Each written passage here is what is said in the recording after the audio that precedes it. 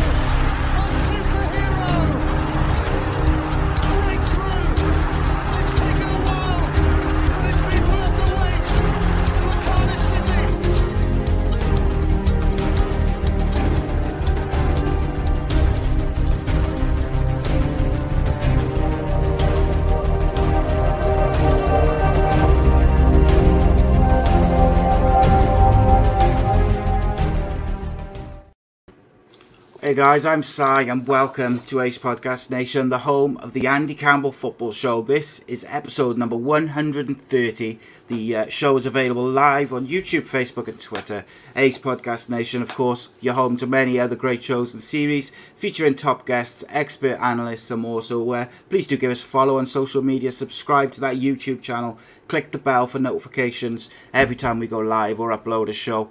If you prefer your podcasts in audio forms, you can get every single show we do in the audio format. Just search Ace Podcast Nation at your favourite radio or podcast platform, and you'll find well over 400 shows. And of course, if you want to keep it purely football, just follow at AC Footy Show on all social media platforms to keep up to date on the latest guests and upcoming shows, particularly with the Euros coming up, where there's going to be some extra content and shows and guests and all sorts.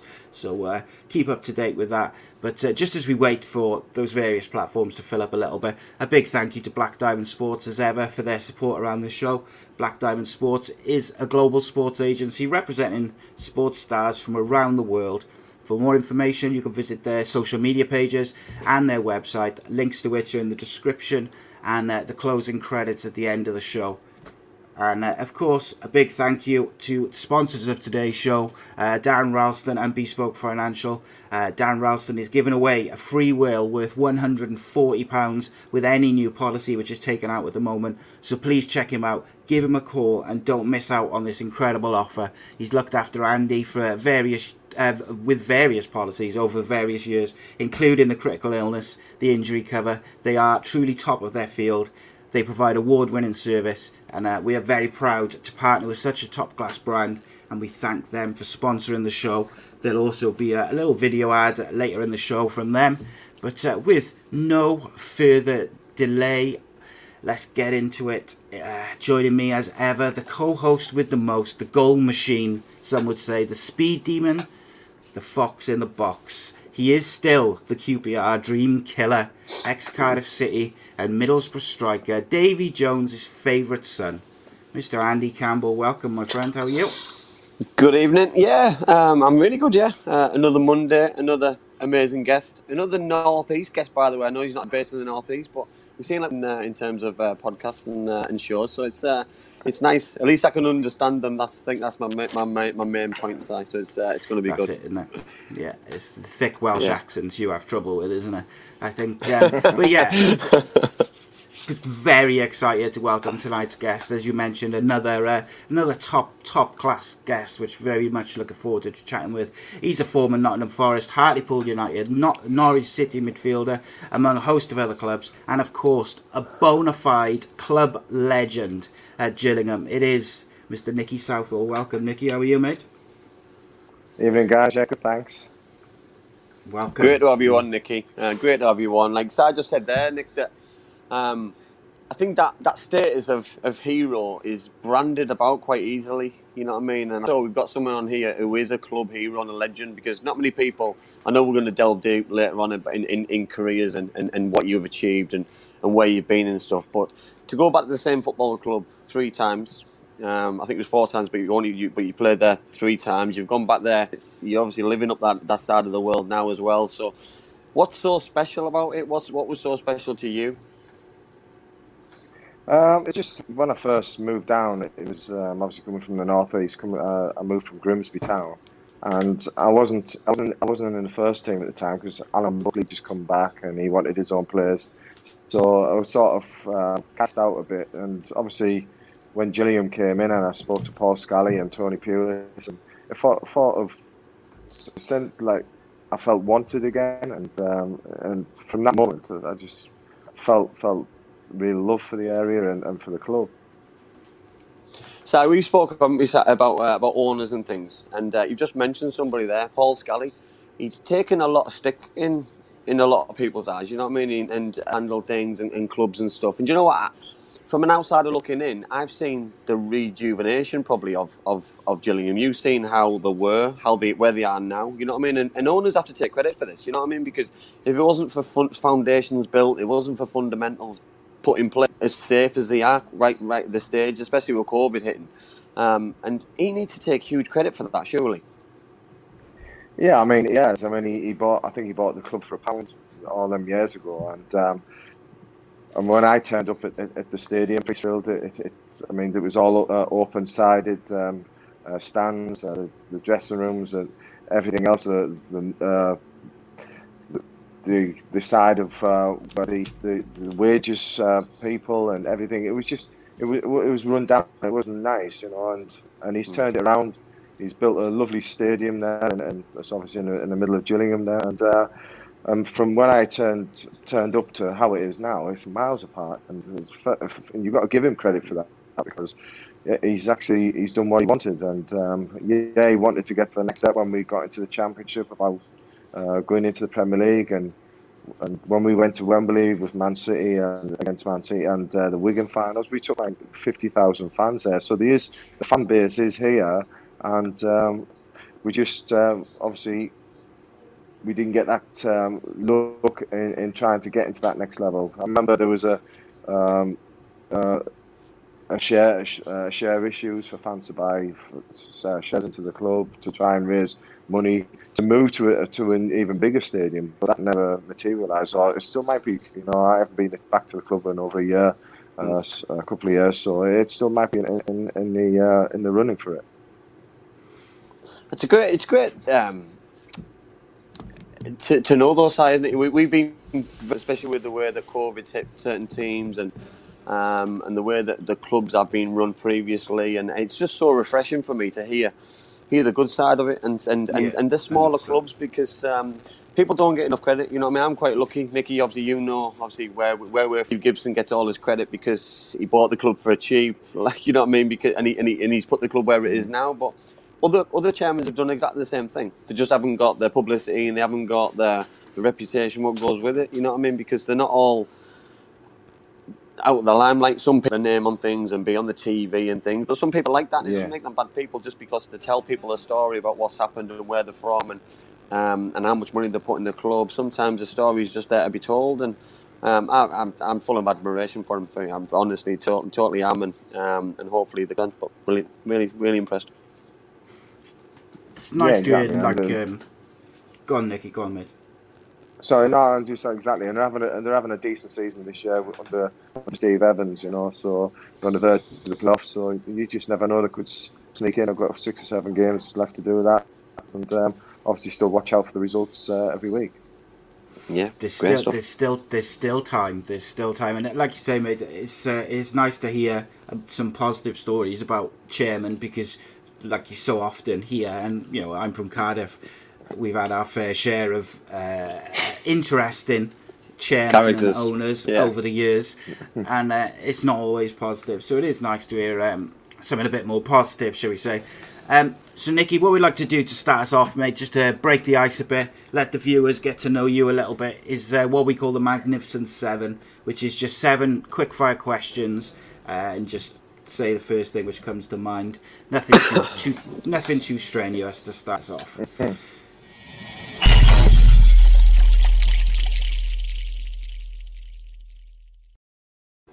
Okay, Nicky Southall, the Magnificent 7. Nice and easy to start. Messi or Ronaldo?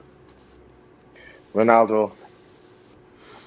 Favourite TV show?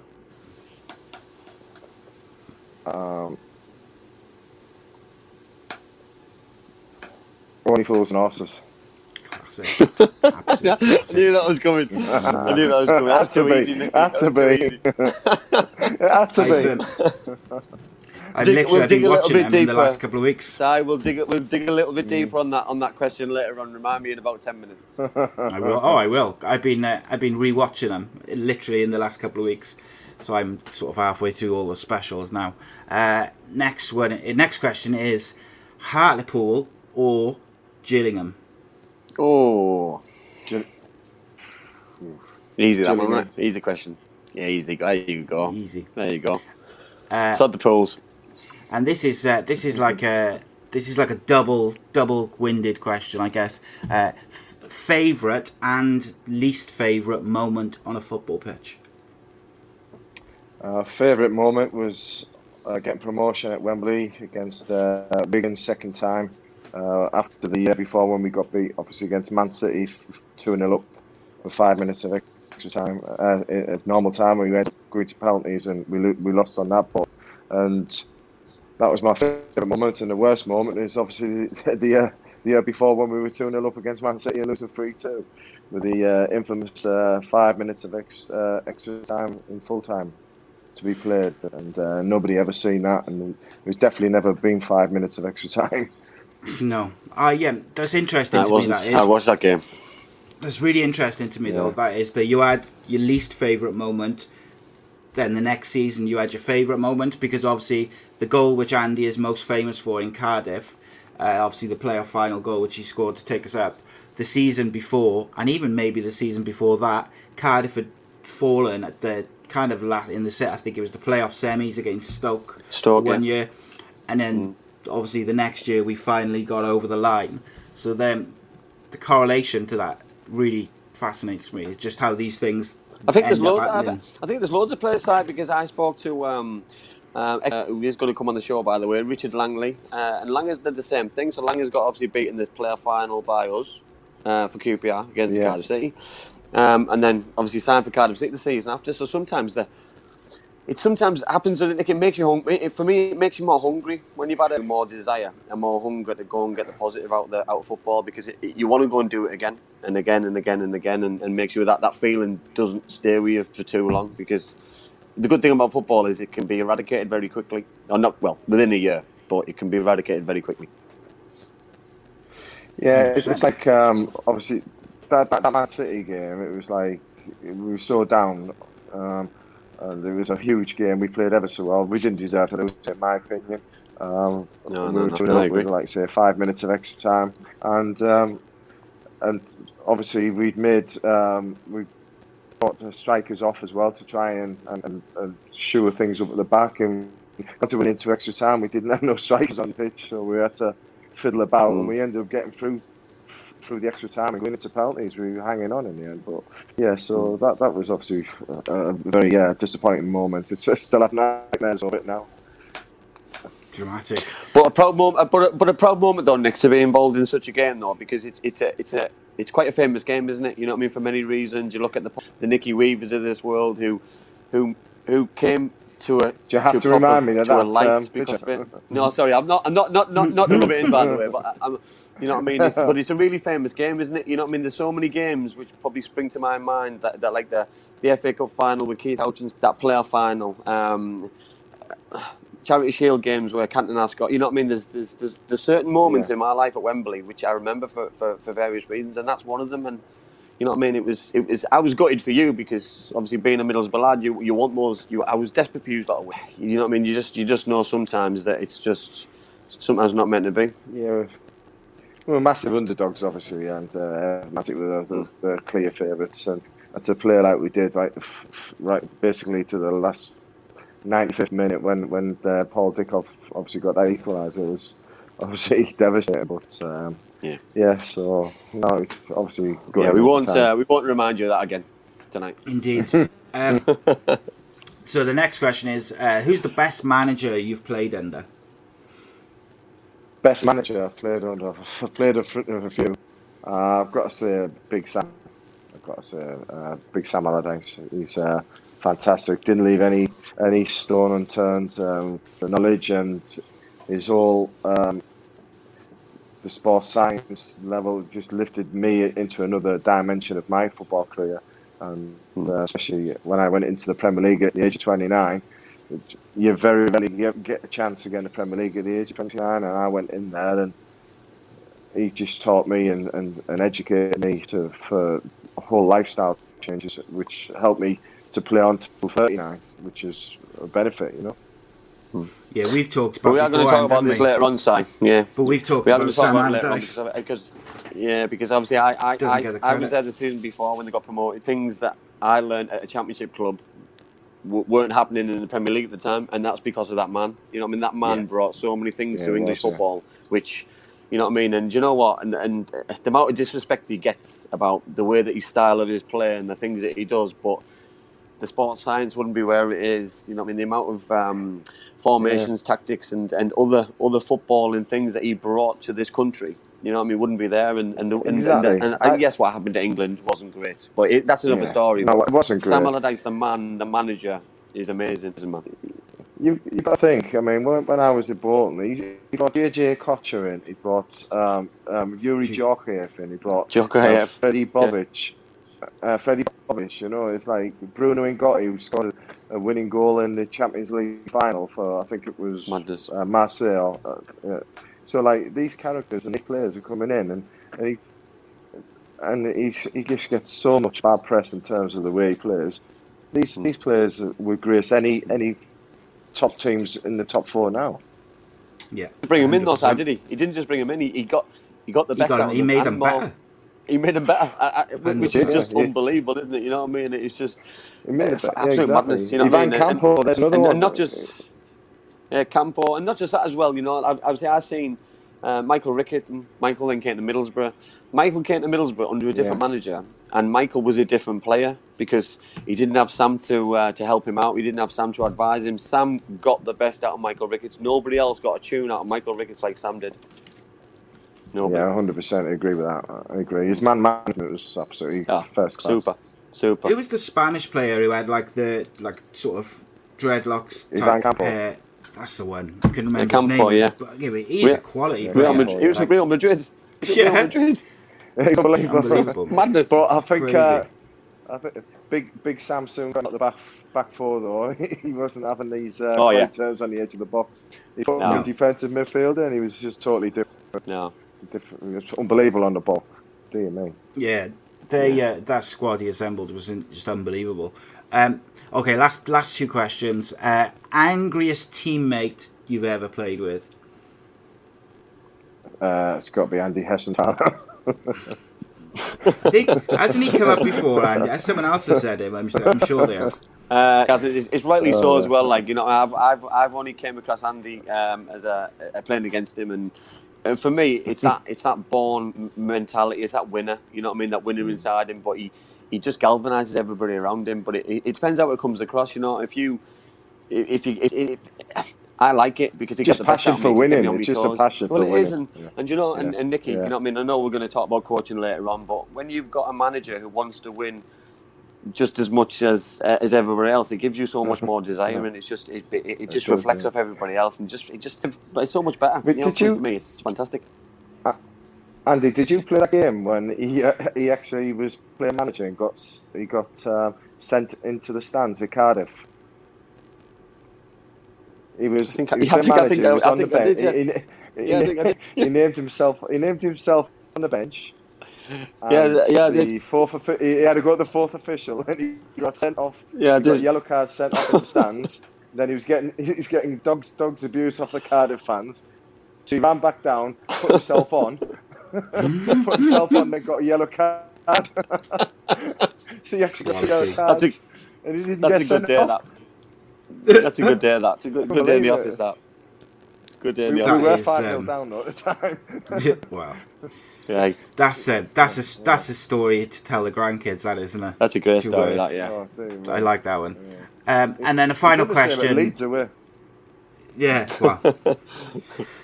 The final question, Nicky, which is one of my favourites always, and it is, in your opinion, who is the greatest Englishman who's ever lived? It doesn't have to be football related, but who springs to mind? That's Winston Churchill. That's a hat trick. We've had that one. 3 in a row, isn't it? Yeah. I think I named mine, and you know what? Especially, it's quite apt at the minute with what's going on in the world, and especially what's going on in this country. Yeah, you know what I mean? Yeah. I think it's nice to remember people who've had such an impact and stuff. And if it wasn't for, and I keep on referring to this, if it wasn't for people putting things in place for this country, none of this would be possible. Cliche and really sad, but it's true. And it's true. Should we slip this question in now quickly? Just sorry to interrupt you. I'll slip this one in. Reece says, as soon as you mentioned it, how was Ninian Park to play as an away player? Very loud and daunting, especially. What's for us? Along that the far side opposite dugout. I just remember the hardcore Cardiff fans there. If you went and got the ball near their fans, you just got abused, spat at, and everything else. So, especially if you were winning, dear me. But I just remember that portion of the ground was really intimidating. And as a player, you sort of like didn't want to go to that area of the pitch. It's scary though, Nicky, that certain grounds are notorious for having intimidating fans. You know that obviously that question always gets brought up with me about where's the player den, and I never played at the old den. I'm quite glad because that probably would have been worse than the new one. But I never played there. I'm glad. You know what I mean? I'm glad. I watched obviously some videos and DVDs and things what my dad showed me, but the new den was horrible. I remember being subbing and warming up and stood there, and I think I turned around one. When I say young, he's probably 20. He's probably similar age than I was at the time, and I'm not being funny. He scared me that much that I went back in the dugout and sat down. I just didn't want to warm up. He frightened me to death, and I was just like, this isn't how football was supposed to be, you know that. Yeah. You know what I mean? Obviously, the title was quite notorious, and the fans were quite hostile with each other. The Cardiff fans weren't allowed many fans, and they were writing the gods at the new den, and it wasn't a nice game, to be honest. It was very hostile, very intimidating, and I wasn't happy. Gillingham Millwall sort of got because it's sort of like a rivalry as well, a big rivalry. And whenever I played at the new den, I remember one game just in the warm up, as you're doing your warm up, running side to side on pitch. I just remember looking up, and there was hardly any fans in there. There was just a few fans just looking up, and there was a couple of Millwall fans. And as you stood there stretching off, I just remember staring at him, and he kept doing that to me. And every time I looked at him, every time he just kept doing that. I just thought that I was really paranoid. I just couldn't stop. It was like, get me out of here, dear me. Every time I turned around, even like I was the other side of the pitch, I looked up and he just kept going. Like, oh, Jesus. But it's intimidating, though, you know what I mean? Because fans have celebrate anywhere near them, though, did you? It was that end as well. I ran either side. I scored a the side. Love that. Right, so what we're going to do now, for the first time in a few weeks actually, we're going to do some Any Other Business, where we talk a couple of football stories from over the weekend, and there's a couple of doozies. So let's have a little chat about that.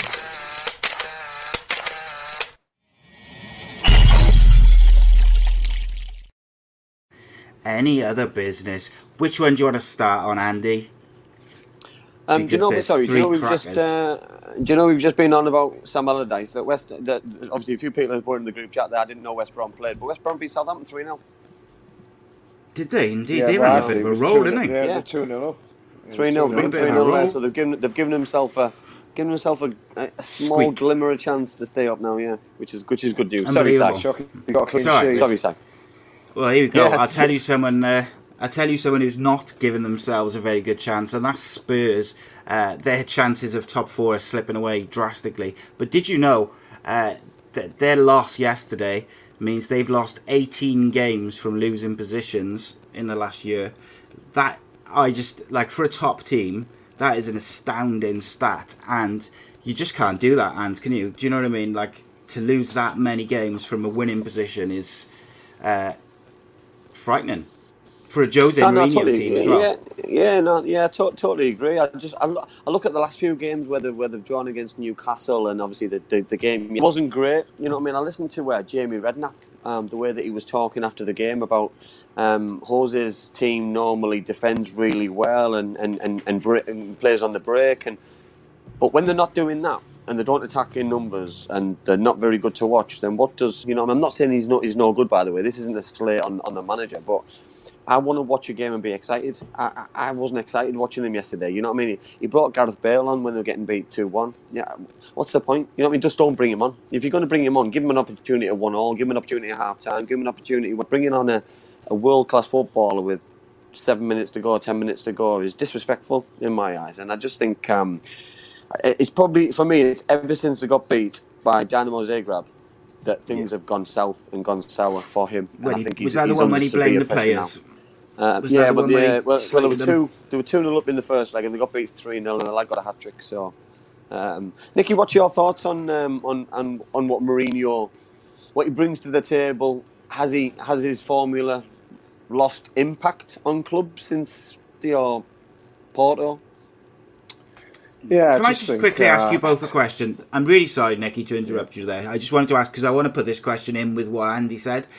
Do you think some of the issue with Jose Mourinho is that he hasn't evolved the way other managers have as football's changed over the last few years?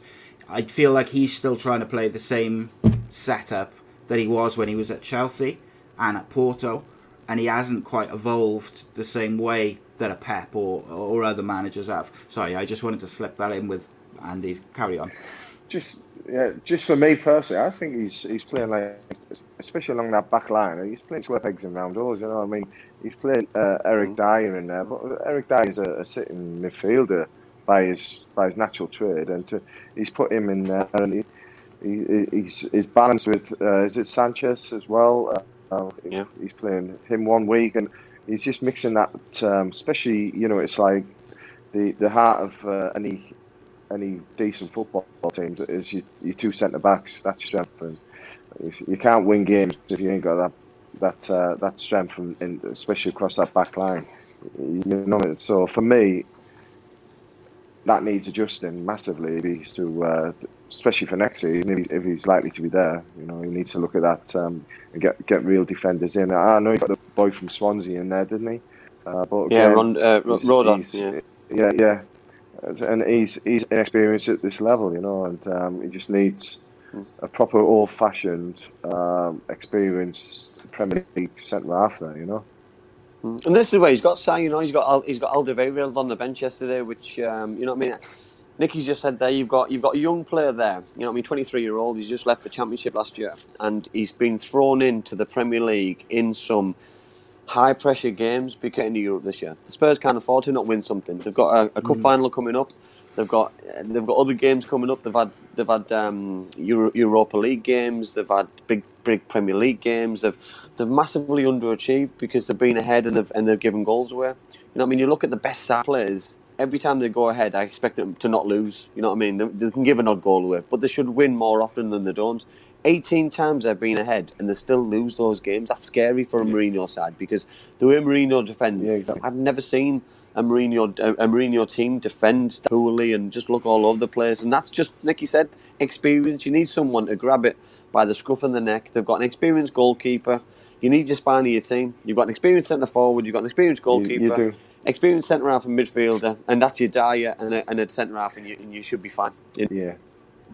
If you're Harry Kane, Andy, and you're stood there up front looking at that back line, you know what I mean? You're going to be going mental in the dressing room. You've got some men there. These are world class players. Gareth Bale.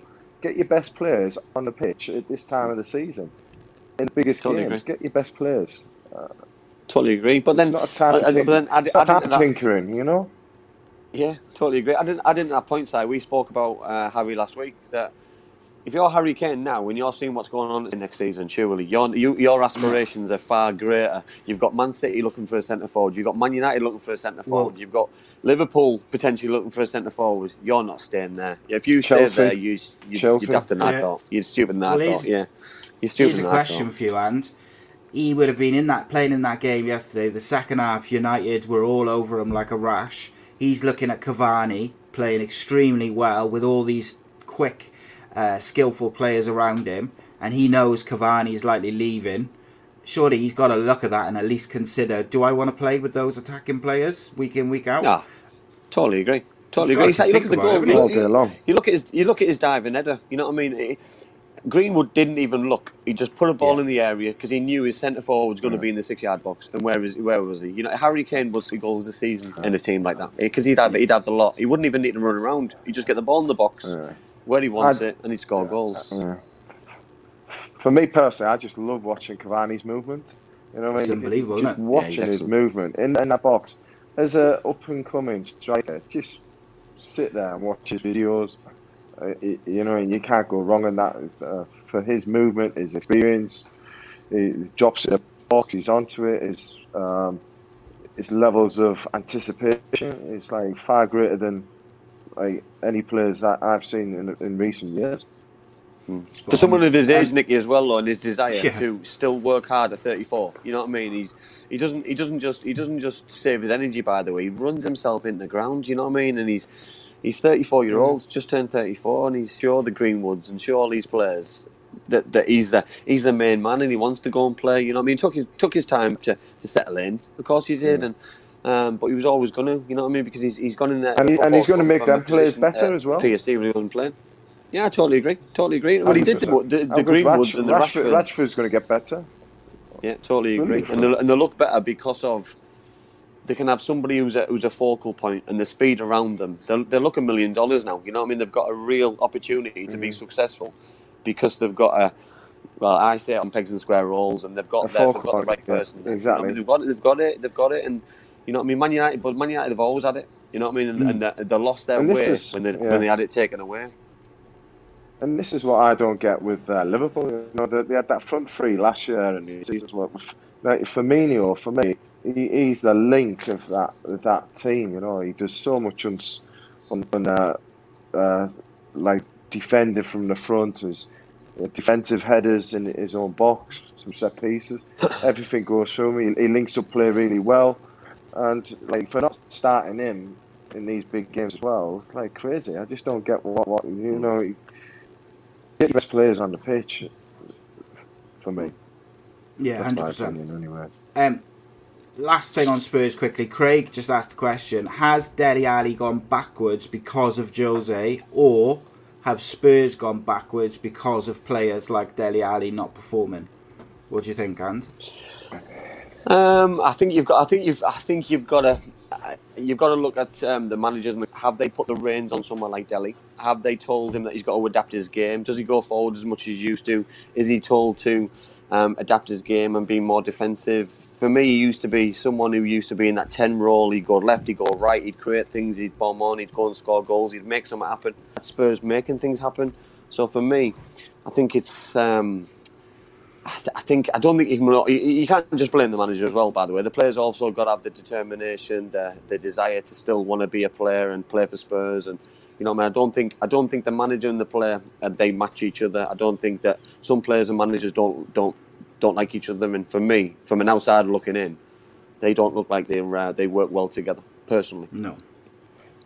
Yeah, for me as well, Dele Alli was the 10 who was always looking for Harry Kane, who was on the shoulders. Now it's Harry Kane dropping into 10, looking for Son on the shoulders. Yeah. And for me, again, where do you want Harry Kane? You want him in the box. You don't want him dropping deep in there. Yeah, he's had plenty of assists, this, that and the other, but he's a goal scorer. He's a natural goal scorer. Get him in the box, get him in the 6-yard box. Get other people to do that work. And Dele Alli, again, totally agree.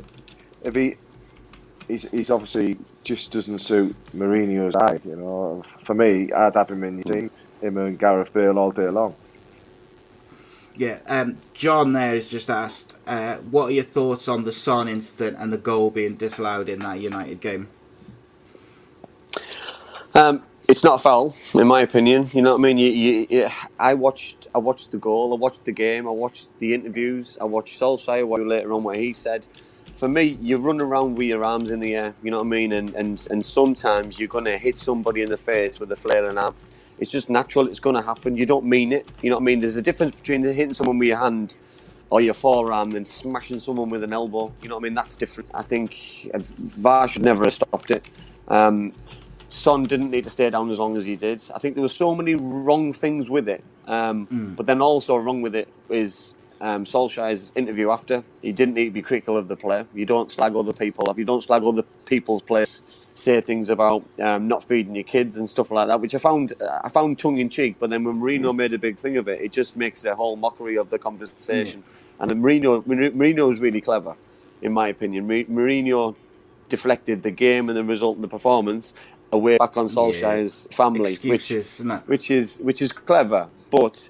The fact of the matter was, for me, it wasn't a free kick. I've seen loads of incidents over the weekend. There was an elbow. Was it Fulham? Was it the Fulham game as well, where the ref just walked into something? I think it might have been Traore, and because of size difference, sometimes that happens. Yeah. You know what I mean? What's the point in VAR though? If the referee checks it, like the ref checked both incidents, like it baffles me, man. Honestly, like Jonathan Walters made a really interesting tweet earlier, and he said, to paraphrase, he basically said, VAR isn't the problem, it's the people using VAR who are making decisions like that, which are making it problematic. It was just, I don't know, I thought it was a soft decision, but I want to move on to the next story, and that was Grimsby's Stephen Payne was sent off for headbutting a teammate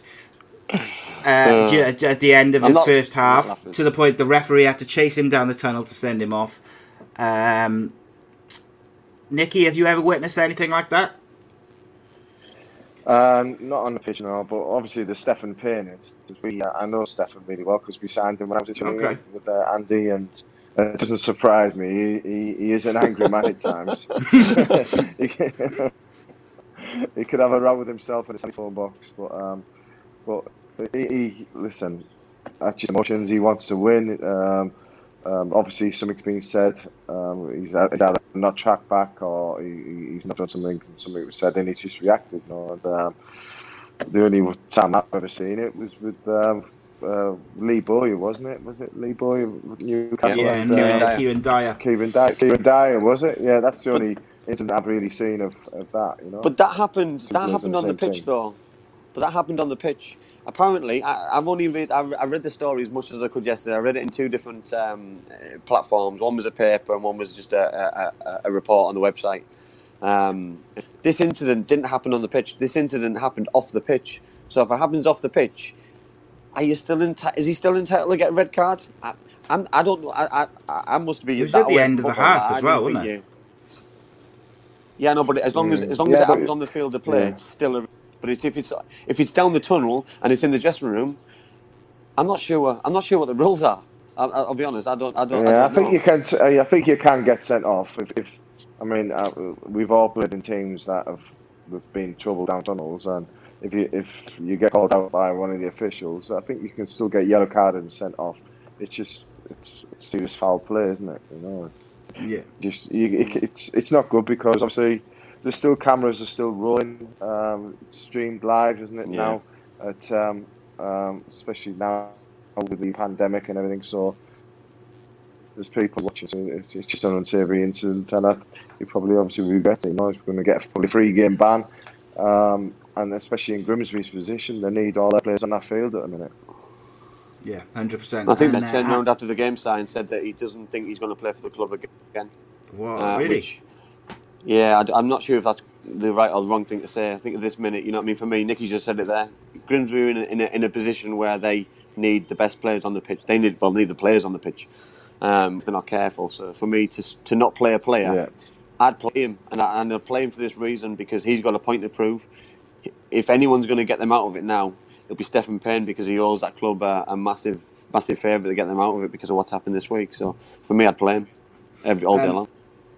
Andy, so before we move on to that final... I totally agree with that, Andy, yeah. You'll get a reaction from it. Yeah, 100%. Before we move on to the final story, about pretty much everybody in the chat has asked the same question to either one of you or both of you, and it's basically a combination of: have you ever wanted to headbutt a teammate, an opposing player, a manager, or have you ever witnessed it in changing rooms or fights? But just a combination of all those questions. Andy, have you ever wanted to headbutt a manager or listen? There's a few people who I would have. Listen, it's about it's so easy to probably do it. It's harder to not do it. You know what I mean? Listen, Dave Jones is notorious that we had a massive fallout in his office. That things were said between us both, and it wasn't a nice situation for us both to be in. But there was times on the pitch. Obviously, my only red card for Cardiff City. I got sent off for. I ended up hitting. Story. Obviously, we played Crystal Palace away at Selhurst Park. We were getting beat. We were getting beat 1-0 or 2-0, and there was loads of. Crystal Palace were winding Willie Boland up. Willie lost his temper. Willie got sent off. So obviously Willie and I were best mates. I went over to try and calm things down, and all of a sudden I just got a slap across the face by Sean Derry. So I just seen red mist straight away, and I was throwing punches, trying to get. Sudden I got the red card, and it was only when I got the red card that I just calmed down. I just couldn't believe that I'd let everybody down. I got in such a horrible position that I just lost the plot for about 5, 6, 10 seconds, and that was it. And I regretted every. There's no worse time, Nick, is there, that you're in the changing room normally on your own. I was quite lucky because me and Willie were laughing until the manager came in, and then it wasn't funny. But obviously that he was laughing at me, and I was probably a little bit upset and laughing at myself that I'd let everybody down and stuff. But no, there's no waiting in the changing room, waiting for that final whistle on the players to come in, because it's the worst of the worst. I wouldn't recommend it to anybody. Don't do it. It's not big and it's not clever. Absolutely. There's nothing worse as well. Getting sent off and you get sent off and you're in that dressing room, and about 2 minutes later you hear the home crowd roaring. Oh, that's what happens. There's nothing worse than hiding. It's nothing worse. That's what happens. No. And then the manager coming in after. Move on with that question. Andy, we'll talk us through that third story that you wanted to touch on as well, mate. Obviously, yeah. So I watched another football game yesterday, and it was Leicester City playing West Ham United, and after the game, I was watching Brendan Rodgers, Maddison, and a couple of other players weren't playing, and he was very honest that he said that he dropped these 3 players because of the broke COVID rules. They had a party in the house.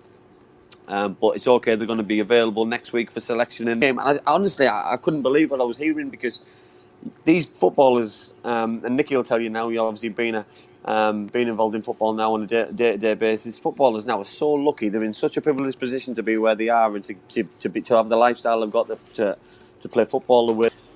And to break the rules now at a stage of the season like they did, to let their team down, to let their fans down, to let themselves down, the manager down, everybody down. I just think it's absolutely just outrageous. And then for the manager to say they're not playing today, but they're all right to play next week, I just don't understand. Yes, they haven't got COVID, and yes, they haven't been with anybody who's got it, but they've broke rules. You know what I mean? There's got to be. They don't get fined, and it's just.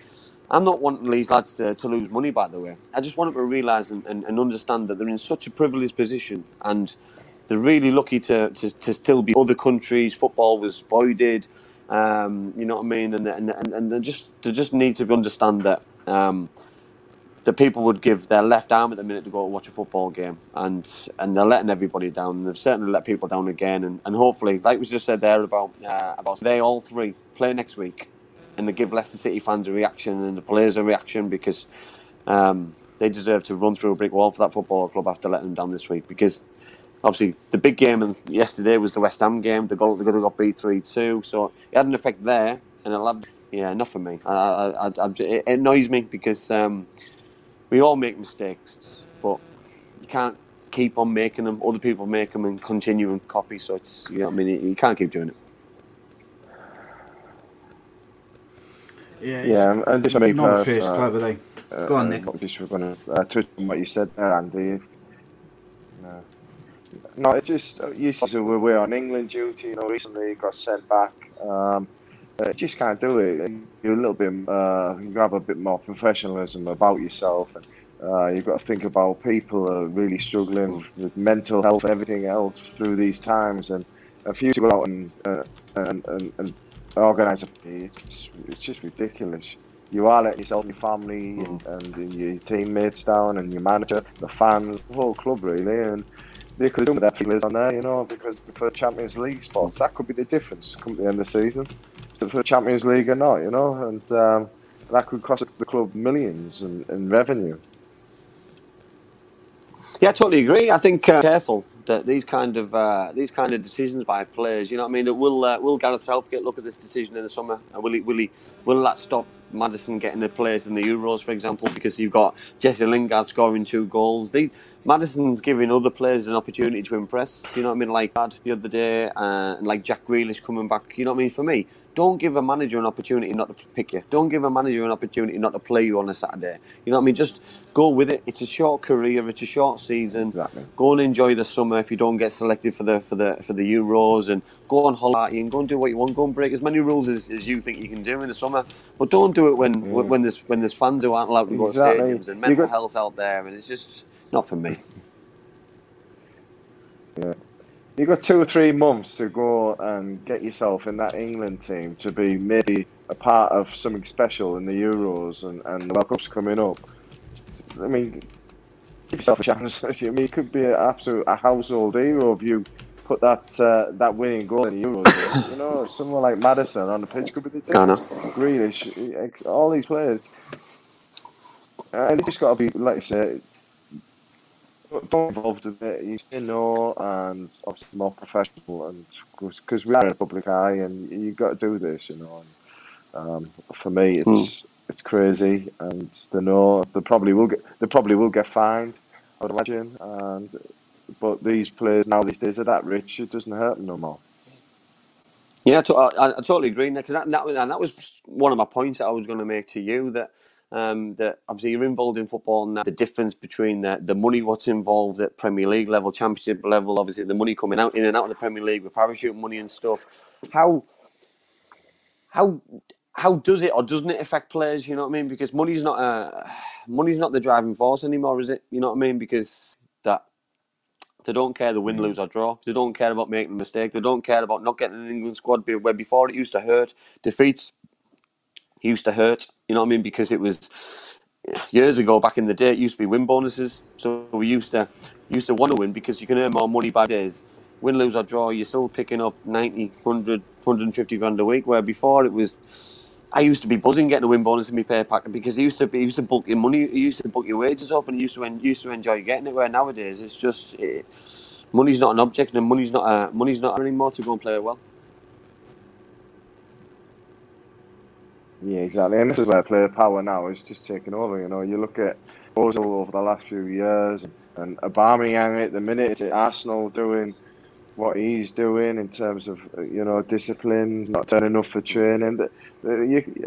These players, you can't find them because it's not hurting them, and the only way to do it is drop them. But then you're dropping your captain, your best players. But then the players in that dressing room, within that squad at Arsenal or wherever it is, they've got to stamp down on it, because that's how it used to be in our dressing rooms years ago. The players used to manage that dressing room. Any players stepped out of it got sorted. The manager didn't tend to find out, because we nip it in the bud. It got sorted in the dressing room, how it should be. Yeah, I totally agree. So we spoke about this, haven't we? You know what I mean, about players. You know what I mean, Cardiff City. If it wasn't for Cav, you know what I mean, Cav used to demand excellence from everybody. You know what I mean, everyone would be on time. If you weren't on time, he'd deal with it. You know what I mean, and he'd deal with it in the right way. You know, around your house, he'd tell you you're out of order. He'd pick you up by the scruff of your neck. You know what I mean, but he'd praise you when there was there to be praised. And I just think managers sometimes, the good managers, don't need to be there on a daily basis. They don't need to run teams. You know what I mean? They're there to do the right stuff. They're there to pick the teams. They're there on match days and stuff. Like you said there, the Aubameyangs, the other players, for me, they're role models as well. You've got young kids here who want to be aspirational footballers. They want to grow up and be a professional footballer. Well, I want to be a professional footballer, but I don't have to turn up for training because Aubameyang doesn't go to training, so I don't want to go. There's such a real bad attitude and a ignorance about where he was years ago and where he is now. You know what I mean? Because yes, he was a world-class superstar playing for Borussia Dortmund, but Arsenal have made him to another level. You know what I mean? And I mean into a worldwide name, into a millionaire. You know what I mean? So he needs to understand where he was and where he's gone. You know what I mean? Because yes, he might not want to be there anymore. He might want to go to a different country. He might want to go to the Sun. He might want to go and sign for somebody else. But have respect for the Arsenal fans. Have respect for the club. Could you imagine it, Andy? Have respect for the players who are in your team. Yeah, exactly. Could you imagine him doing that if Roy Keane was in that dressing room or whatever? You know what I mean? It wouldn't happen. Or Steve Bruce or what? It just wouldn't happen. Wouldn't happen.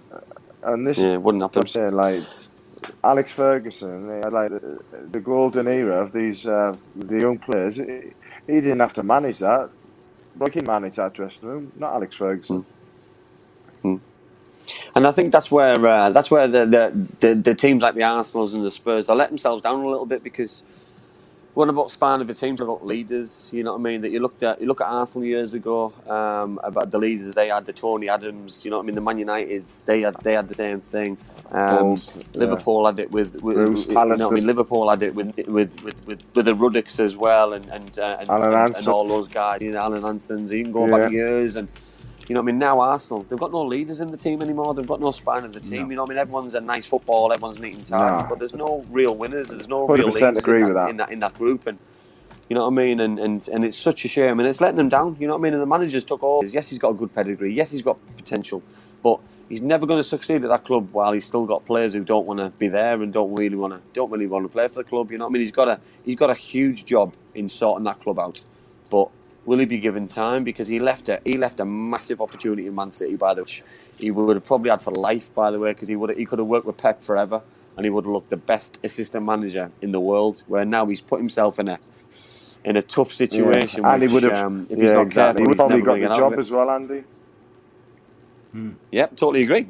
Totally time. Arteta would have probably got the job at Man City. Yeah, totally agree. And it's such a shame, though, isn't it? Because he's gone to a club who he fell in love with. He's gone to a club who he's got an aspirations for, who he's had a good career with. But for me, he's getting let down by players. Fans love him. You know what I mean? He's starting to hear a few murmurs because obviously the Europa League result the other day and a few Premier League results. But that's down to players. You know what I mean? Yeah. It's players, and unfortunately, you know, I mean, all the comments in the group chat there are negative about money. Because they're all right picking the money up. Yeah, are they all right putting the work in? Donna made a great point about Fergie there. She said one of the reasons why Fergie was such a legend was he wasn't afraid to sell players, no matter how big they were, if they stepped out of line in whatever way. He sold Yep Stam, he sold Roy Keane. It didn't matter who you were. Yeah, didn't matter. And like in fact, he sold Van Nistelrooy when Van Nistelrooy was still banging. Yeah, David Beckham. Yeah, doesn't care. He sold Pogba when Pogba was a youngster. You know, highly rated youngster at that. But he didn't like his attitude, and there was a few other things. He sold him. Like, and the list is endless. And I think that meant that kept other players in line, didn't it? Because if you're seeing the likes of all those players we just mentioned being sold, then you know that if you step out of line, then you're going to be sold as well. So you've got to make sure that you're doing everything that you should be doing. Yeah. It's difficult. I think it is. I think it is more difficult for managers in 2021, just because of social media and the amount of money the players get paid. But like Arsenal are suffering long-term damage because they're not dealing with these issues that they're having with certain players, and like they have to address it because they a few years ago Arsenal were happy with just getting a top 4 position. Like, are they going to now in a couple of years be happy to just get top 6? Like, how long do they let the slide continue before they say, right, enough's enough, we need to address it? Well, business, aren't we? And results surely have got to dictate how, if he keeps his job. You know what I mean? I'm not saying he's doing a bad job, but he's got Europa League. He's got an opportunity to do well in that. But they're drawing 1-1. They've got an away goal against them. They've got to get in the Champions League, or they've got to get in the Europa League. They've got to failed, and at the minute they're not going to get in any with the way that things are going. Yeah, spot on, mate. Nicky, what's your very first football memory? Like your earliest football memory? What was the first time you remember falling in love with the game? The first is going to Weston Park, obviously being Borough lads, and with obviously Andy, watching for enough Middlesbrough play Liverpool, and I was 5-year-old. That was my first ever game. I was just hooked on that. I was just watching. I was just fixed with watching Ray Clements in goal, and I just sat behind where he was, and I think it was 1-1 that game. We drew 1-1, and from that moment, that was me. The atmosphere was amazing. I sat just above the old chicken run at Spa. Yeah, funny, Nicky, because we had Bishy on last week, and obviously we spoke about going to Weston Park, and it held so many good memories, didn't it? You know what I mean? It was one of those places that you go, people go on the Cardiff fans go on about Ninian Park, and so much atmosphere and so much. They have to hold so many memories, that you go to these new stadiums, you go to Riverside, you got the Cardiff City Stadium. Yes, they're good because football had to evolve to create more money, but the atmosphere is nowhere near close to where it's ever been. Or wherever. Football was so much fun, so much fun. Yeah, especially when I started at the Holgate end, didn't we? And when the goal used to go in that end, it was just kind of just get dragged along with the fans, and you end up from the back, and all of a sudden you're at the front. And obviously, with the health and safety, after the Hillsborough disaster, obviously something had to change with these with the safety barriers and everything. Because I remember me as a kid really getting quite squashed at the front of that Holgate end.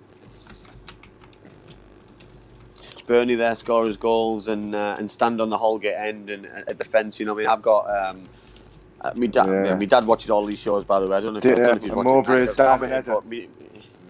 Derby Head against Aston Villa. You know what I mean? That was a Sunday afternoon. I remember that game. It was just these kind of memories, though. You know what I mean? That when you watch these kind of players, then you come across them within the football circle. You know what I mean? It's surreal, though, Nicky, isn't it? That you stand there with this on the stadiums and watch these kind of players, and all of a sudden you meet them in normal people, and they're just, you know what I mean, they're very talented normal people, you know what I mean, and they're being very good managers, coaches, players, etc. But they were just and I'm not ashamed to call them. I idolised them. Exactly. I mean, when you just walk to the ground, with your parents, and it's like the atmosphere years ago, all the streets leading to Weston Park was just unbelievable. And my aim was to play at Weston Park. I never did as a professional, but I played for Middlesbrough boys at Weston Park. Going through the ranks, and to play at Weston Park was just.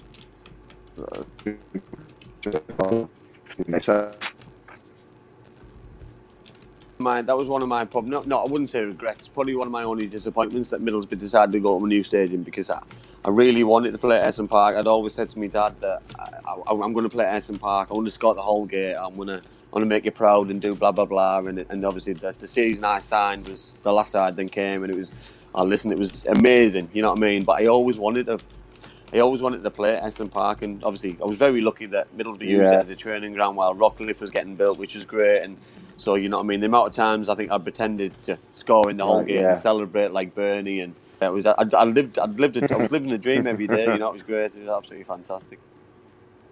Yeah, I used to love watching Dave. Is it Dave Bird, striker? Ian Bird. Ian Bird. Is it David Bird? Ian Bird, sorry, Ian Bird, yeah. I came across him. He was Sutton United's assistant manager, and he used to be proper hard. Oh, he was, yeah. Centre forward. You talk about people. You could talk about people elbowing, headbutting. He was probably one of the worst on the field. What he used to do. Yeah, totally agree. He was. He was a hard I didn't recognise him actually. Yeah. I didn't even realise he was involved in management.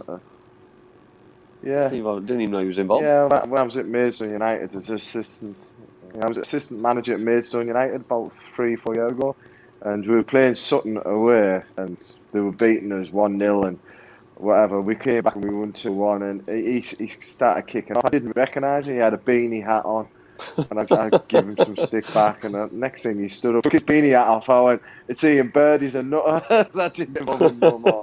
You're my hero. Yeah, I bet that calmed him down quickly. I can't read down. Quality. Didn't go near him. Nicky Cade asks... that was my first... Anyhow, it was Liverpool. Excellent, yeah. So that Liverpool was your first memory. And by the way, Ray Clements, what a goalkeeper. Yeah. One of the greatest. Yeah, ever. I know. Cade asks there, Nicky there, what's your favourite football shirt that you've swapped with a player after a game? I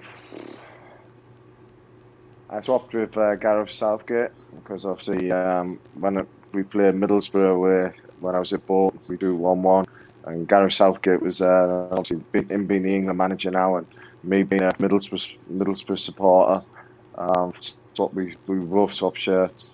Swapped shirts with Craig Bellamy as well when I was at Newcastle, when I scored for Bolton at Newcastle, which was a good one.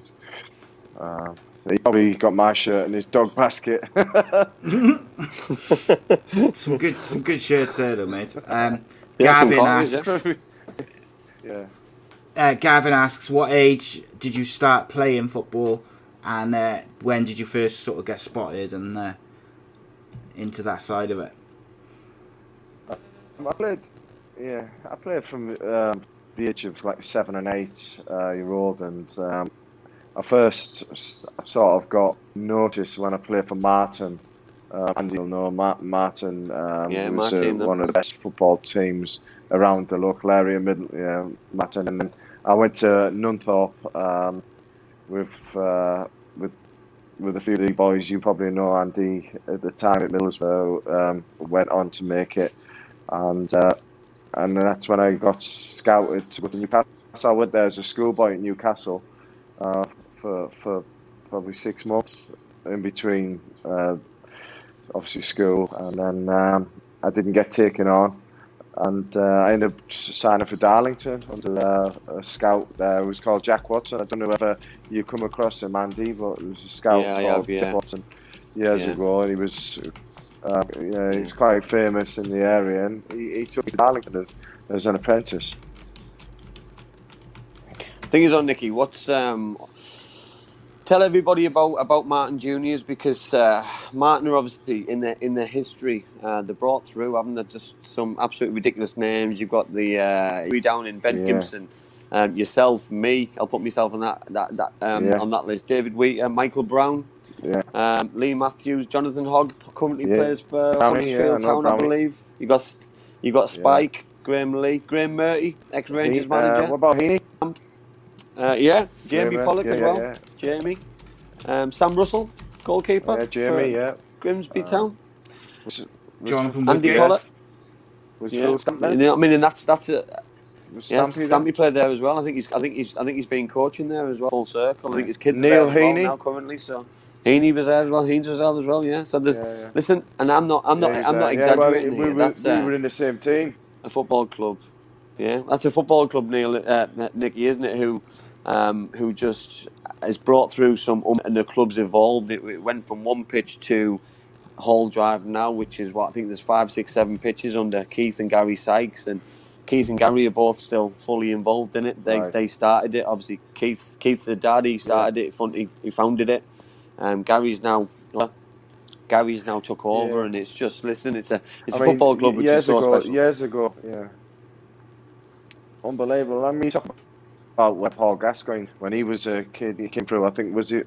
I can't remember the club he was at in Newcastle. But a lot of players come out of. I think where Paul Wall's End Boys Club, wasn't it? Yeah. A lot of players come through that system. So these for youth football and whatever, it is what you say is like the North East is a hotbed for like footballers coming through throughout the country and throughout the world when you think about it, you know.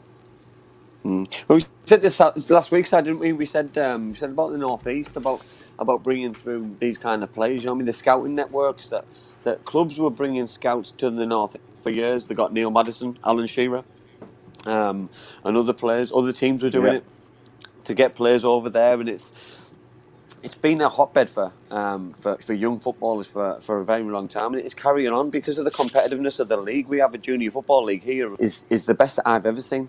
You know what I mean? The standard of it, the standard of players, the standard of coaches, the standard of referees. Everything is so good, and the foundations are there. The league's in place to help these players get through. You know what I mean? I'm not a huge fan of academies. You know what I mean? The way that they can go and sign players at a really young age. I like them to go and play as much as they can, but that's just my own opinion. But I want them to go and play and go and enjoy it, and then go and sign for clubs at 12, 13, 14. I'm happy. But for me, at a certain age, just go and play, play with your mates and go and enjoy it a little bit. Andy, when we were obviously a younger age, there was no academies and everything that going on. We just had to rely on, like you say, playing for your Saturday or Sunday team, you know, to get scouted.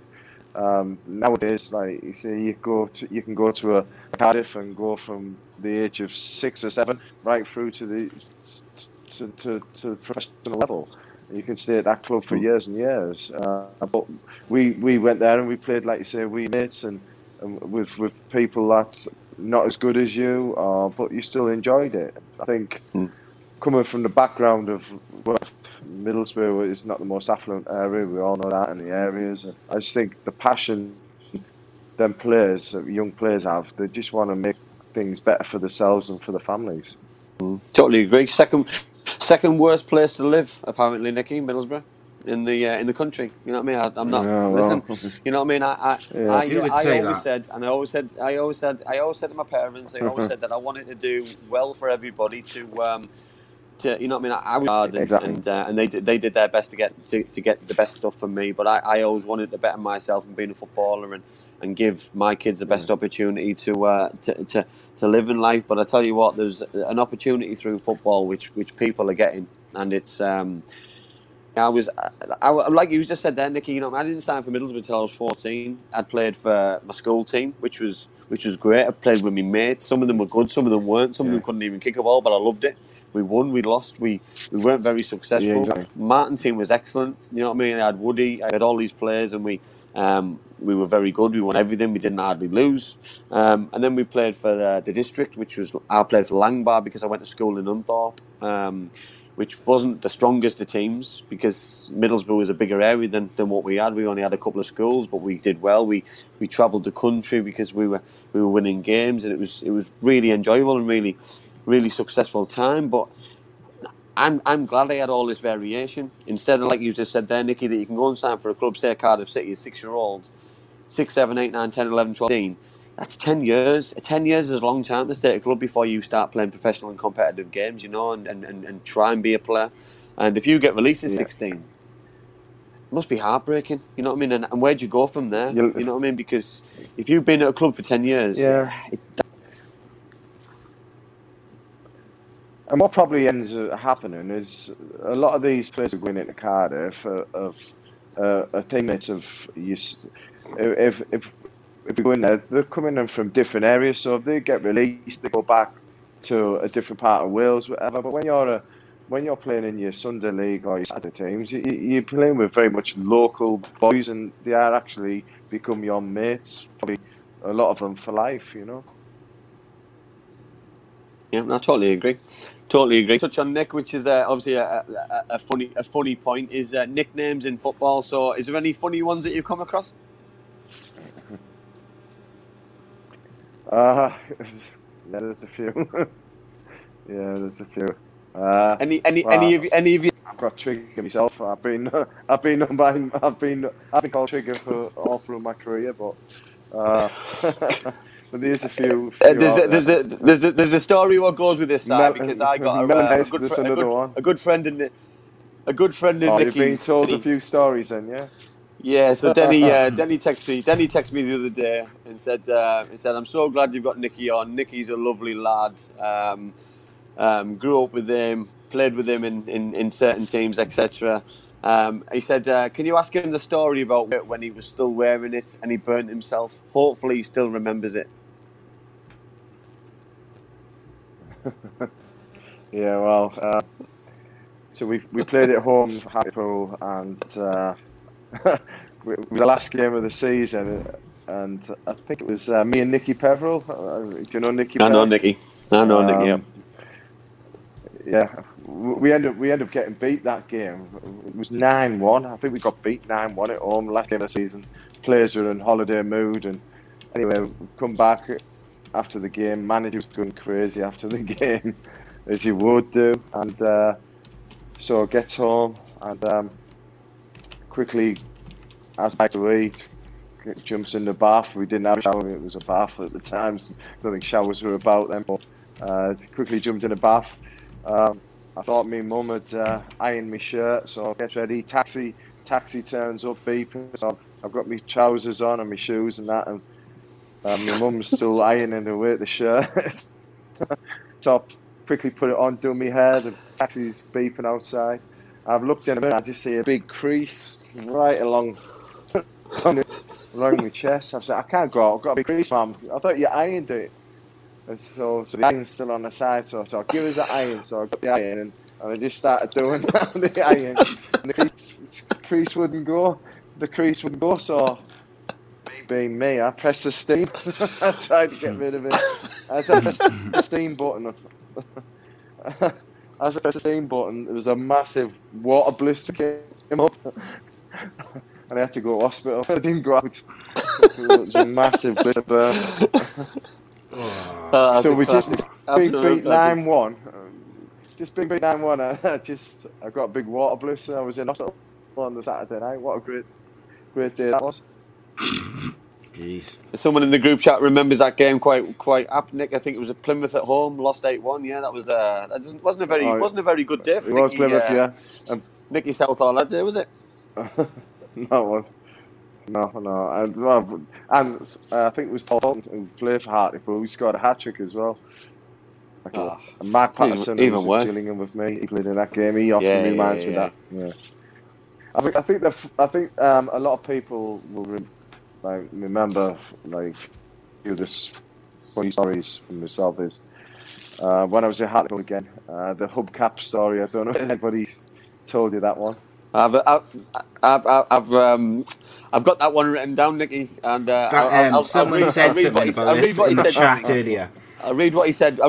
Before you tell the story. So this is word for word what Denny said. So, and the time he changed his car wheel and tightened the nuts by hand and drove the car after it. Tell us the story, Nicky. Tell us the story. I'm intrigued. I lived in Hemlington at the time. My first car. You're always proud of your first car, aren't you, when you get one? Mine was a Ford Fiesta 1.1 Popular Plus. Good that. It was mushy green. It had a black primed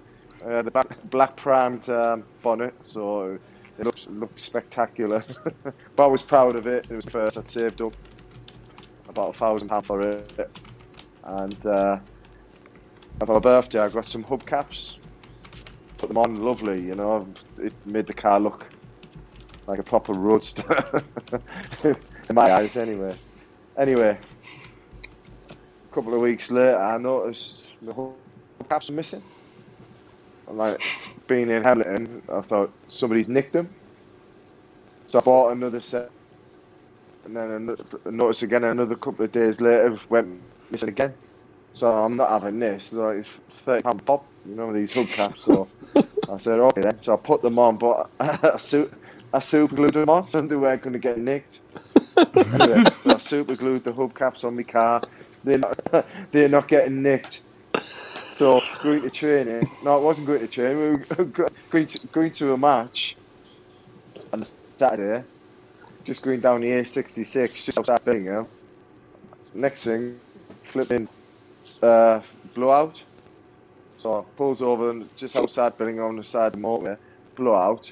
So it gets out, it opens the boot of my car, gets a spare wheel out. Anyway, go to the wheel. I couldn't get the wheel off because of the hubcaps. I couldn't get the nuts off because I super glued the hubcaps on. So next thing, so I'm sat beside the road, flipping the AA out. So I got the AA out and put the car on the back of the AA van. I turned up the Hartlepool police car park. About 25 minutes before kick-off. And it was in the 25 minutes before kick-off on the back of the AA van. And even he couldn't get the hubcaps off. I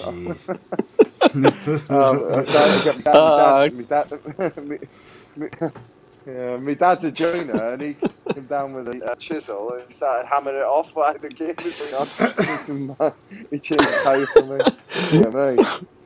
This is comedy gold. This and right. And three. Oh God. He sent me three. I didn't ask for any of these. These was just what Denny sent to me. So I've got to thank Denny for. Hopefully he's watching. By the way. If he's not, I'm going to send him. Yeah.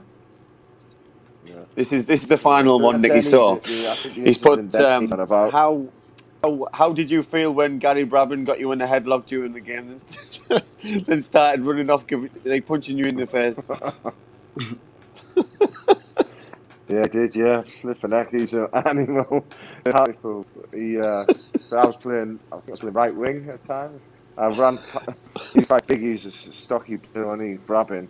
He was Gaz Brab, yeah. Big anyhow, lad.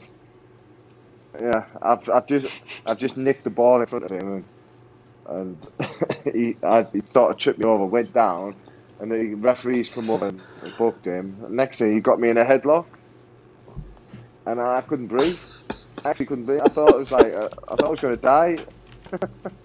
I was only 18. Honestly, I was going green. I really thought I was going to die on a football field. But he got me in a headlock because he was a bouncer. I think he was doing a bit of moonlight bouncing on a weekend. But the guy was an animal. Absolute animal. So, it's a great story. When Denny told me, I was trying to find the video of it, but couldn't find it anywhere. Would have been hilarious to see it. No. Yeah, no, it was really scary. Yeah. Some great stories on Nick. Obviously. Yeah. Oh yes. You might have been playing actually. I've got one story for you. I think it was when you might have been involved when Middlesbrough played Bolton in the final at Cardiff. Were you there at the time? Oh no, I got sold by then. But thanks, Andy, won a cup. Still hurts me. Right, yeah. Well, obviously I played for Bolton. And, yeah, I'm glad we won though. I'm glad we beat. Anyhow, we played. Yeah.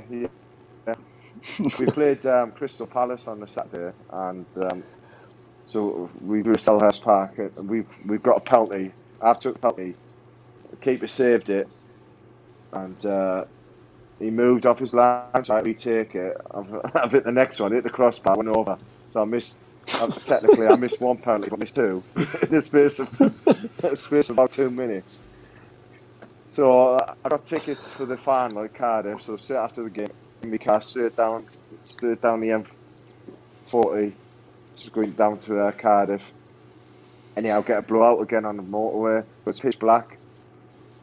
I was thinking, like, what's going on here? Like, I've got a TT, open the boot, jack the car up.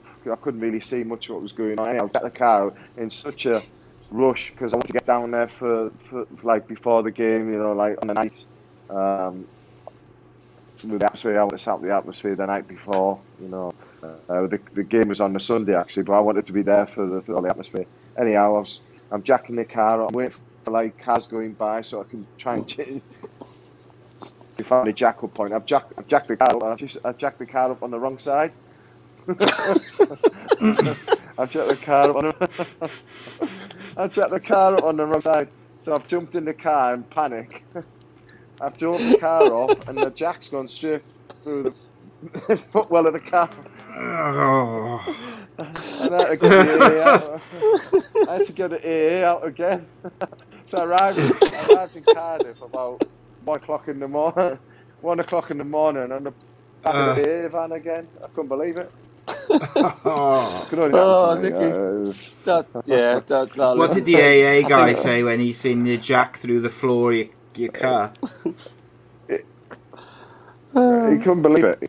Look, I was in that much of a rush, and I was trying to be in between car headlights, and I was on the hard shoulder, and I jacked the car up the wrong side. So again, I got in my car and as I drove off to try and get the jack off, because I was doing it, I was quite scared on a hard shoulder. There's all these lorries and the jack is just going straight through me car. Brand new TT. Oh God. Oh dear. I'm crying here, by the way. I've never laughed so much in my life. So you can see why over the seasons I've got a few names called Trigger, and that's why I like it. I was just about to say, Nick, that names of those three stories, that name is well justified, by the way. So I was young and naive. I've got to say, very young and naive. Quality. I got asked to do a book. Actually, love it, mate. On Trigger's jokes, on Trigger's journey.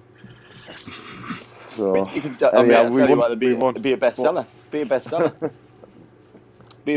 One question that I want to ask you, a serious question about football, about leaving the area. That did you have to leave the northeast to be that advice would you give to people? Because there's young people who watch this, there's young players around the world who don't always make that step and that jump to move away. You know what I mean? So how important is it to move away and get out your comfort zone, so to speak? Yeah, I just think it's having a little bit of courage to do that. Obviously, you're at home, you've got your home life, your mum and dad and your family, brothers and sisters, whatever. But for me, it was a case of seeing what was out there. You know, I'd just been in that bubble of being in around Middlesbrough in the area and seeing, like you say, it wasn't the best area in the world, and it wasn't the worst, you know what I mean? So, but just to get out there and see what's out there as a young player, and to meet, to play at different grounds, meet different managers and players, and my wife traveling with me as well, and she's meeting other players' wives, and for me it was a journey that I actually adored, and I loved it, and I always loved Middlesbrough, and it'll always be a part of me. But there's actually nicer areas in the country to go and live and to see, you know. And I'd never really wanted to go back after that. Seeing obviously down the east and in Nottingham when I was there, and up in Manchester when I was there, so it just opened my eyes a little bit more to life, really. The world's bigger than Middlesbrough, and I think that's the point that I say to a lot of people and to a lot of other people who live in a certain area. The world's bigger than Cardiff, the world's bigger than Middlesbrough, the world's bigger than a place. And if you want to aspire to be something, London. You know what I mean? Because another point would be, would you have made it to the Premier League if you hadn't moved out the northeast? Probably not. Probably not. I think if I'd stayed in the northeast, Andy, I think I would have just ended up drifting out into the local non-league scene. I think it actually made me as a person and as a player, a human, really.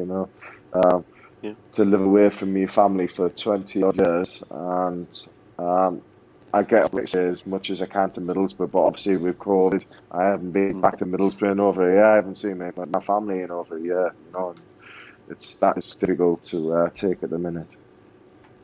And that's the thing, Nick, isn't it? That it's heartbreaking to hear that, because I know how much your family means to you. You love the area coming back. You know what I mean? You've moved away, you moved out, you've evolved as a person, a human being, a footballer, a family man.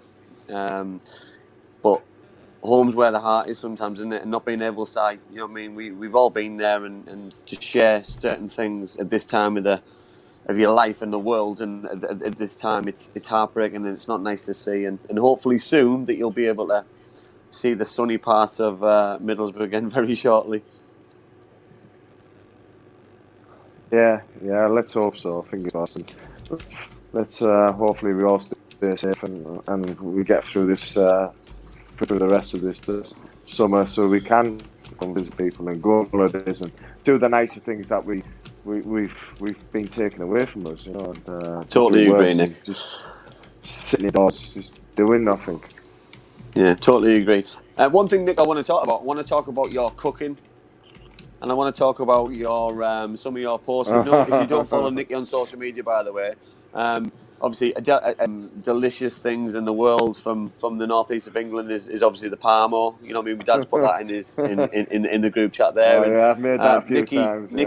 Nicky himself has posted a few pictures on social media of his own cooking, and I comment every time, by the way, because they look absolutely to die for. They look absolutely amazing. Yeah. So, is that something, Nick, that you miss? So you try to replicate it just for a bit of fun, but just because you enjoy eating them as well? Is that why you do it?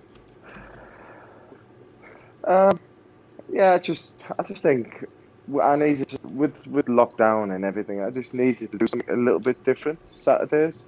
That makes sense. There was no sport on. There was football shut down. Like, you just sit there and watching box sets or movies that you've seen 20,000 times. I just wanted to do something a little bit different, and I just decided every Saturday I wanted to make a theme of. So we'd either have a Mexican night, an Indian night, a Chinese night. I wanted to just touch things up, an American night, surf and turf. And so I decided to take it on board and try it out, and it's come out okay, to be fair. And nobody's died of food poisoning, yeah. So that's a bonus. No, but listen, if anybody does follow Nicky, or you just started following him, go and have a look back at his old photos, his old tweets, because they look top drawer, by the way. You know what I mean? Nicky should bring a book out of recipe books and joke books. It would be the best seller at the minute, mate, I tell you. It would be an unbelievable seller. Just a quick one to everybody. But then, if you want to do the Parmos on as well. Oh yeah, pretty defo. If anybody wants to put any questions in there, and Si's having a few problems where you want to put some questions in, I will read them out, and then we'll wrap up if anybody asks any questions. So, Nick, we've got a question from one of your ex-Hartlepool followers, I think. He said, when at Dover season before, you chartered a plane up him. Is that correct? What's that, sorry? I'm sorry. When you were at Dover season before last, you chartered up a plane to Teesside for the Hartlepool game as a club. Did you fly to Hartlepool for the game? Yeah, the chairman did. Jeez. Yeah. Good going yeah, for a football club, that. Yeah, well, to be fair, I think the chairman knew somebody within for Biggin Hill or whatever, so we flew from Biggin Hill to Teesside Airport, and just made sense because the trains were different. We generally travel by train to all the northern away games, but to get to Hartlepool, we had to do 2 or 3 different trains. We had to get one to Newcastle, and to Darlington, and then you have to get another one from Darlington to Hartlepool. So it just made sense. And to be fair, we left Biggin Hill. I think it was 11 o'clock. We landed at Teesside 12. Got to the ground for one. We beat Hartlepool and then flew back. I was back in Kent at I think 6:30, 7 o'clock at night. It was crazy. Good, that's decent. That's good going. Gavin Randall asked Nicky. He said, "What's the best stadium that you've played in your career?" Well, obviously Wembley's up there. It's the old Wembley. This is just incredible. The Twin Towers. Anfield. Played Boxing Day game at Anfield when we drew 1-1.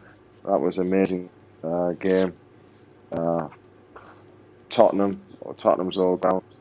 But Newcastle as well, obviously, that's got my one and only goal in the Premier League away at Newcastle. And to being a northeastern boy to go there and at the Gallagher end was a magical moment for me in my career as well. I bet that was special, mate. I bet that was so special. Yeah.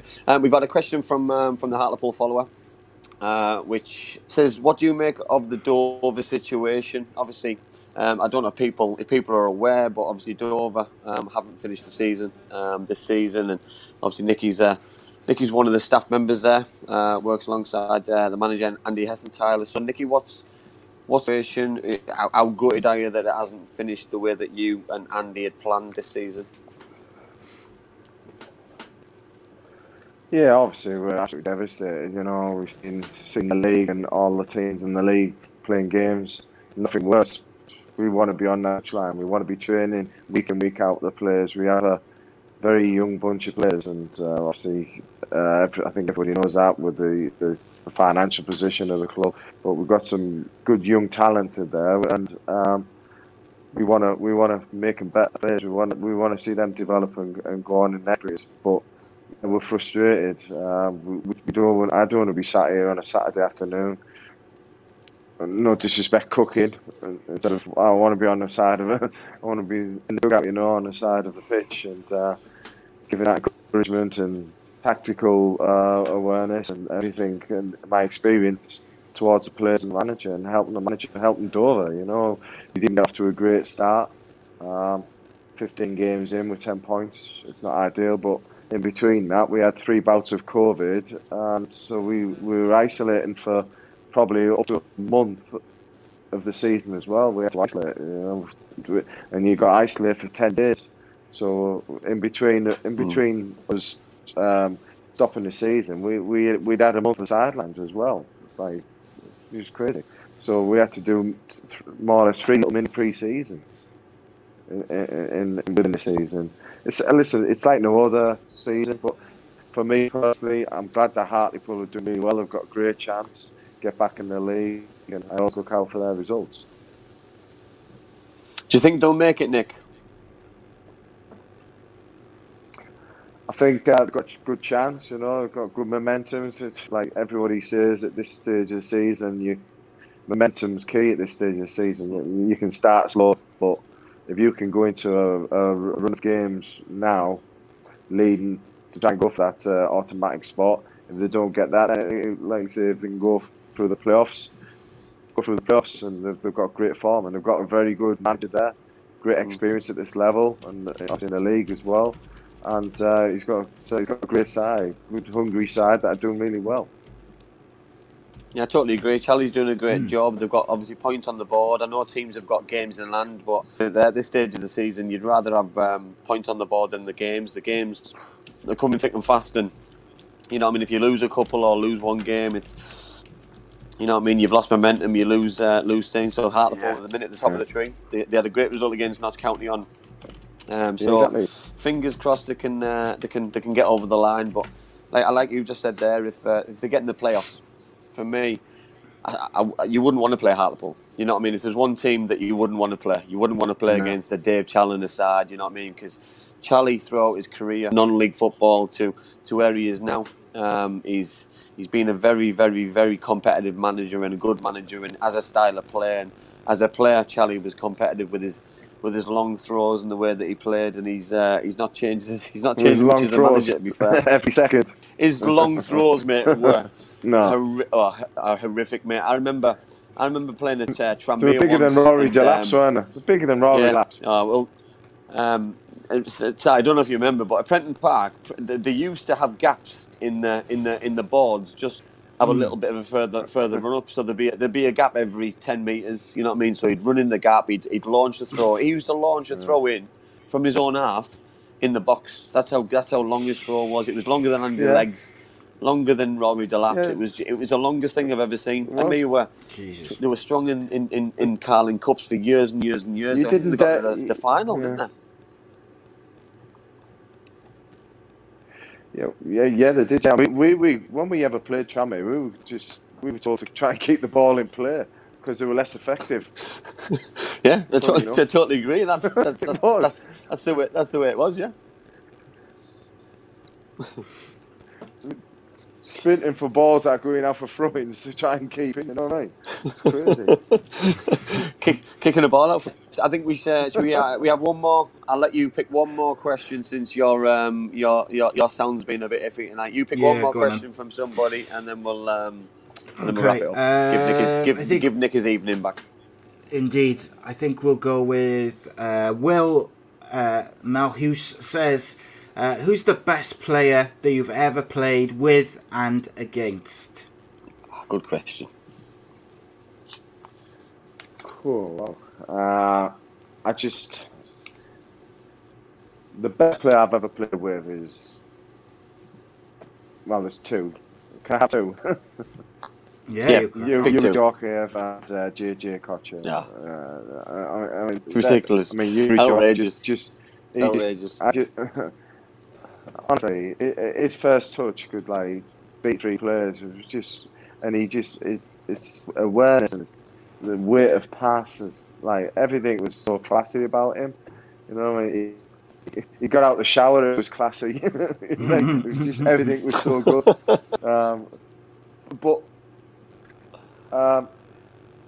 JJ Kocher on his day, he just in training. I've never seen anybody do things with a ball that he was just absolute magician. He could hide a ball from you, and then it would just pop up somewhere else on the pitch. It was ridiculous, and for him to arrive at Bolton, it was just one of the world's best players at the time.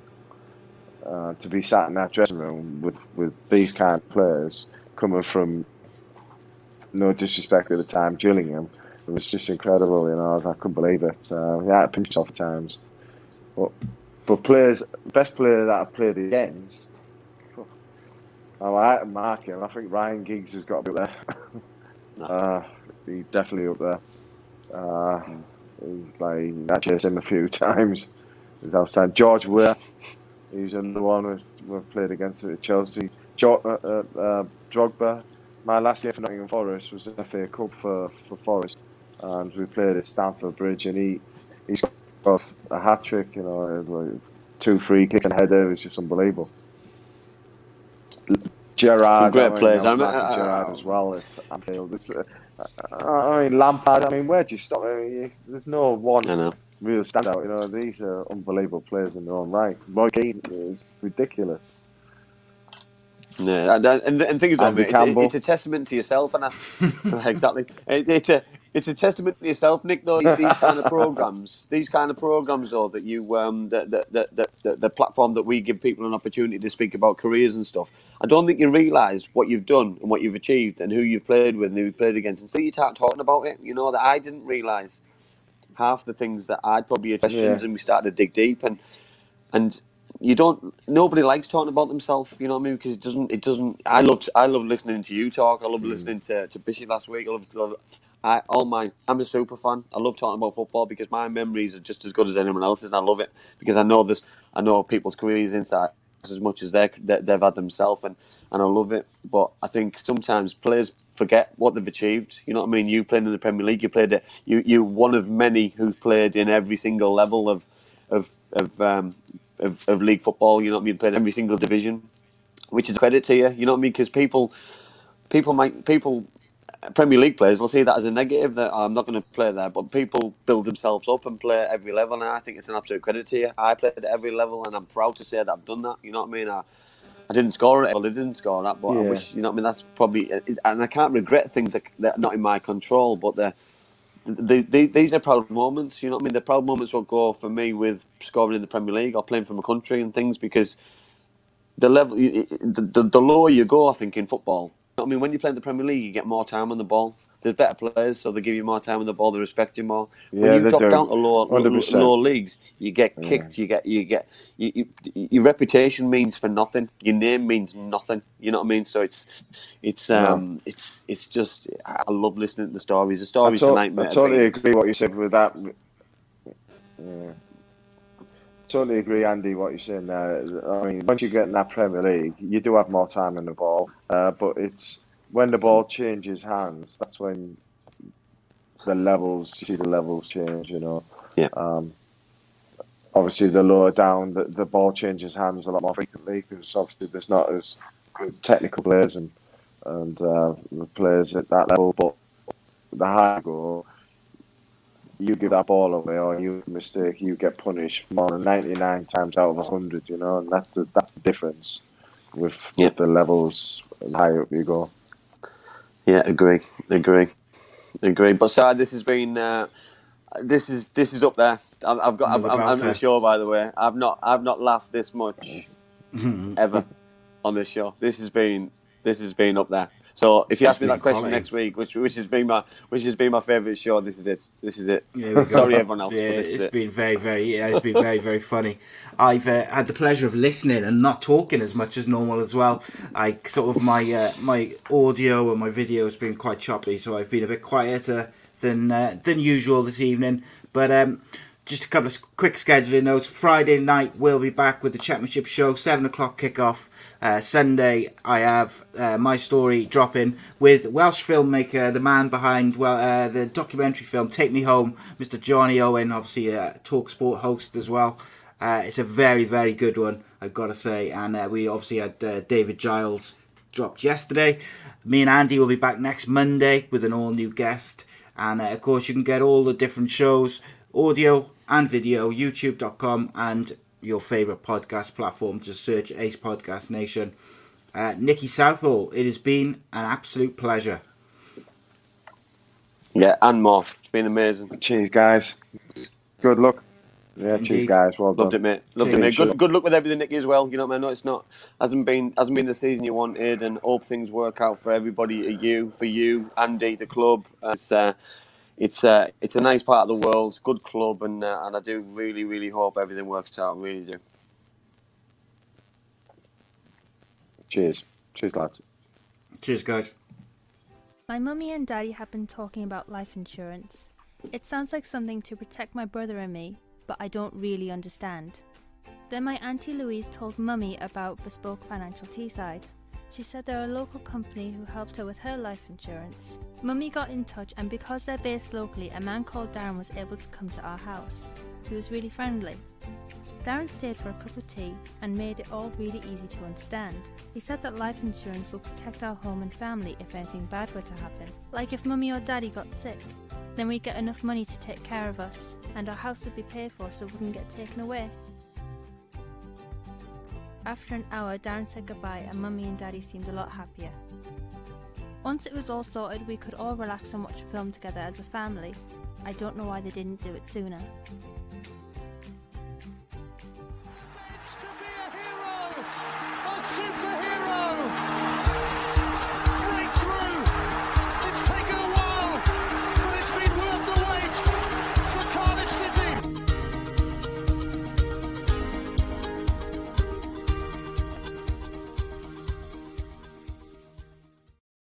Sports Social Podcast Network.